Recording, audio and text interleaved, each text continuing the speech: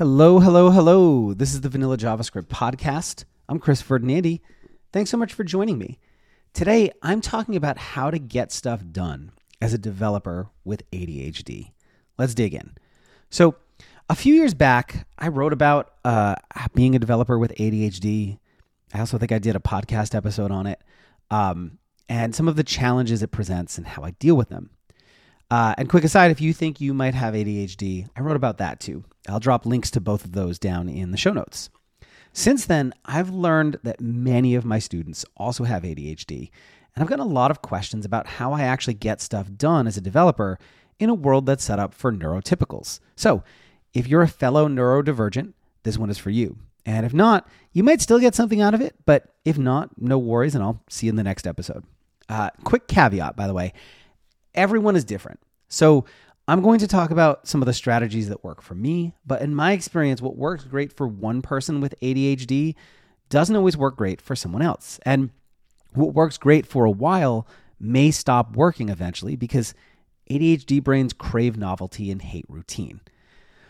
My use of the strategies that I talk about here waxes and wanes over time, but this is the system that I've most reliably used and come back to over and over again. Anything I've tried that deviates from this, it might stick for like a week or two and then it goes away. So the heart of my system is an approach to productivity called Zen to Done. When I first started working in my first real job out of college, I thought I was going to get fired in my second month. I simply could not keep track of all the stuff that was being thrown at me. And I kept slipping on things. So I Googled and discovered the world of David Allen, Getting Things Done, or GTD, as it's often called, and productivity bloggers. I became obsessed with these complex systems they recommended. And while most of them worked for a little while, eventually they fell apart because I couldn't keep up with the finely oiled machine that is GTD. As a quick aside, the world of productivity blogging is also partially why I started blogging. I discovered that blogging was a thing you could do and started writing about HR stuff. That eventually led me to become a web developer. So if it weren't for ADHD and my inability to get anything done when I first started working, I probably never would have become a web developer. But anyways, I digress. So I was really struggling with GTD. And then I learned about Zen to Done by Leo Babauta, and I will drop a link to that down in the show notes as well. Zen to Done is a stripped down version of GTD that focuses like really, really narrowly on just a couple of things. And something in it finally clicked for me.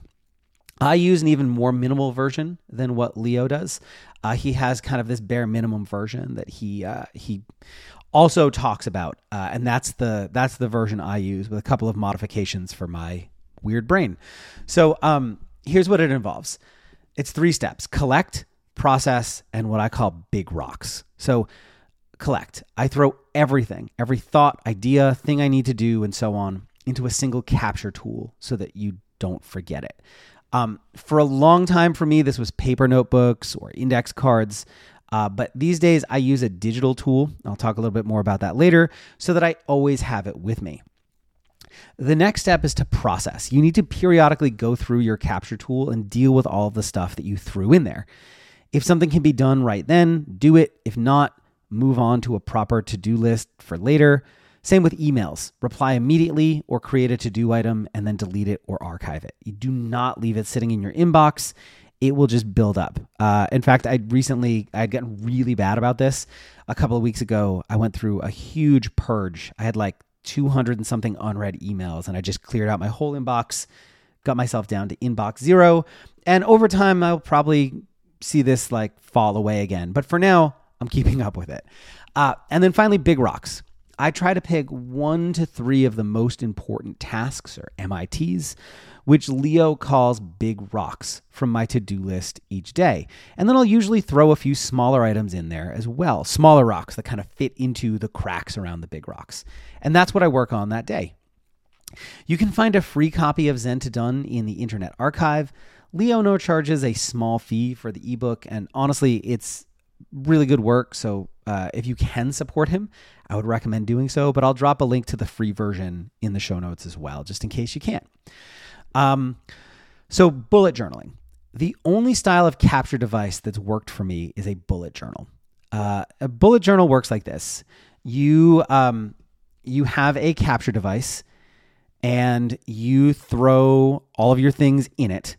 And then, some systems try to be really rigid about this is the section for this. That's the section for that, like different types of things. But a bullet journal doesn't work like that. You literally throw everything into it. And then you create an index that you use to cross-reference, here's where all the different things are. So it allows you to just be a lot more loosey-goosey and fluid with how you capture things. And for me, I like them because everything is a bullet. All of your notes, all of your details, all of your ideas, they're all just bullets. And I found that for me personally, simple bulleted lists trump every other type of productivity capturing thing I've ever tried to do. Mind maps, flowcharts, folder systems, and all that other nonsense, it's just too complicated and too rigid. I toss a bunch of stuff into bulleted lists and sort them by a few big buckets or categories. For me, that's things like home, business, daily emails, Lean Web Club, and so on. I even write my notes as bulleted lists. So I mentioned I was going to talk about tools. For years, my go-to to-do list was Microsoft To Do. It's nearly perfect. You can create lists, add items to them. Those items can have subtasks, and you can group them into folders. And that's basically it. The one other super awesome, amazing, must-have feature is that you can flag items as for today and pull them into a special list while keeping them in their original location. And those become my big rocks for the day. However, Microsoft does not seem to be investing as much into it. Sync is getting buggy. The data isn't very portable or really portable at all. And I worry about having my entire brain stored in a service that I have no control over. So I recently started using Obsidian, which provides a GUI layer over basic Markdown files. And it has been working out really, really well for me so far. I'm not sure how long it's going to really stick because every new tool is always a bit of a roll of the dice. I'd been on Microsoft To Do for a decade. But so far, this is working really, really well for me in a way that Microsoft To Do wasn't. It maybe fills some of the gaps there, some of the frustrations. I'm going to talk about my setup in another episode because I could easily fill a whole episode just on that. But I did also want to mention calendars. So anything that is time specific goes into a calendar. And I actually have a few of them, personal one, work, one I share with my wife, and so on. But they all aggregate into one view in Google Calendar. And I would often miss these meetings and events nearly 100% of the time if it weren't for my Apple Watch. In fact, I used to miss them all the time. Having an Apple Watch is definitely a luxury item, and I was super skeptical about it when I first got it. But having my meetings displayed prominently on my wrist, buzzing just before the meeting starts, has been a game changer for me. I also use it to set timers for anything. Start a load of laundry, I set a timer for an hour to remember to switch it. Put food in the oven, timer on my watch. You can have multiple timers going, each with its own name. It's an amazing feature. And yes, you can do all these same things with a phone. For some reason, having it on my wrist has just made all of the difference in the world and is just the thing that happens to work for me.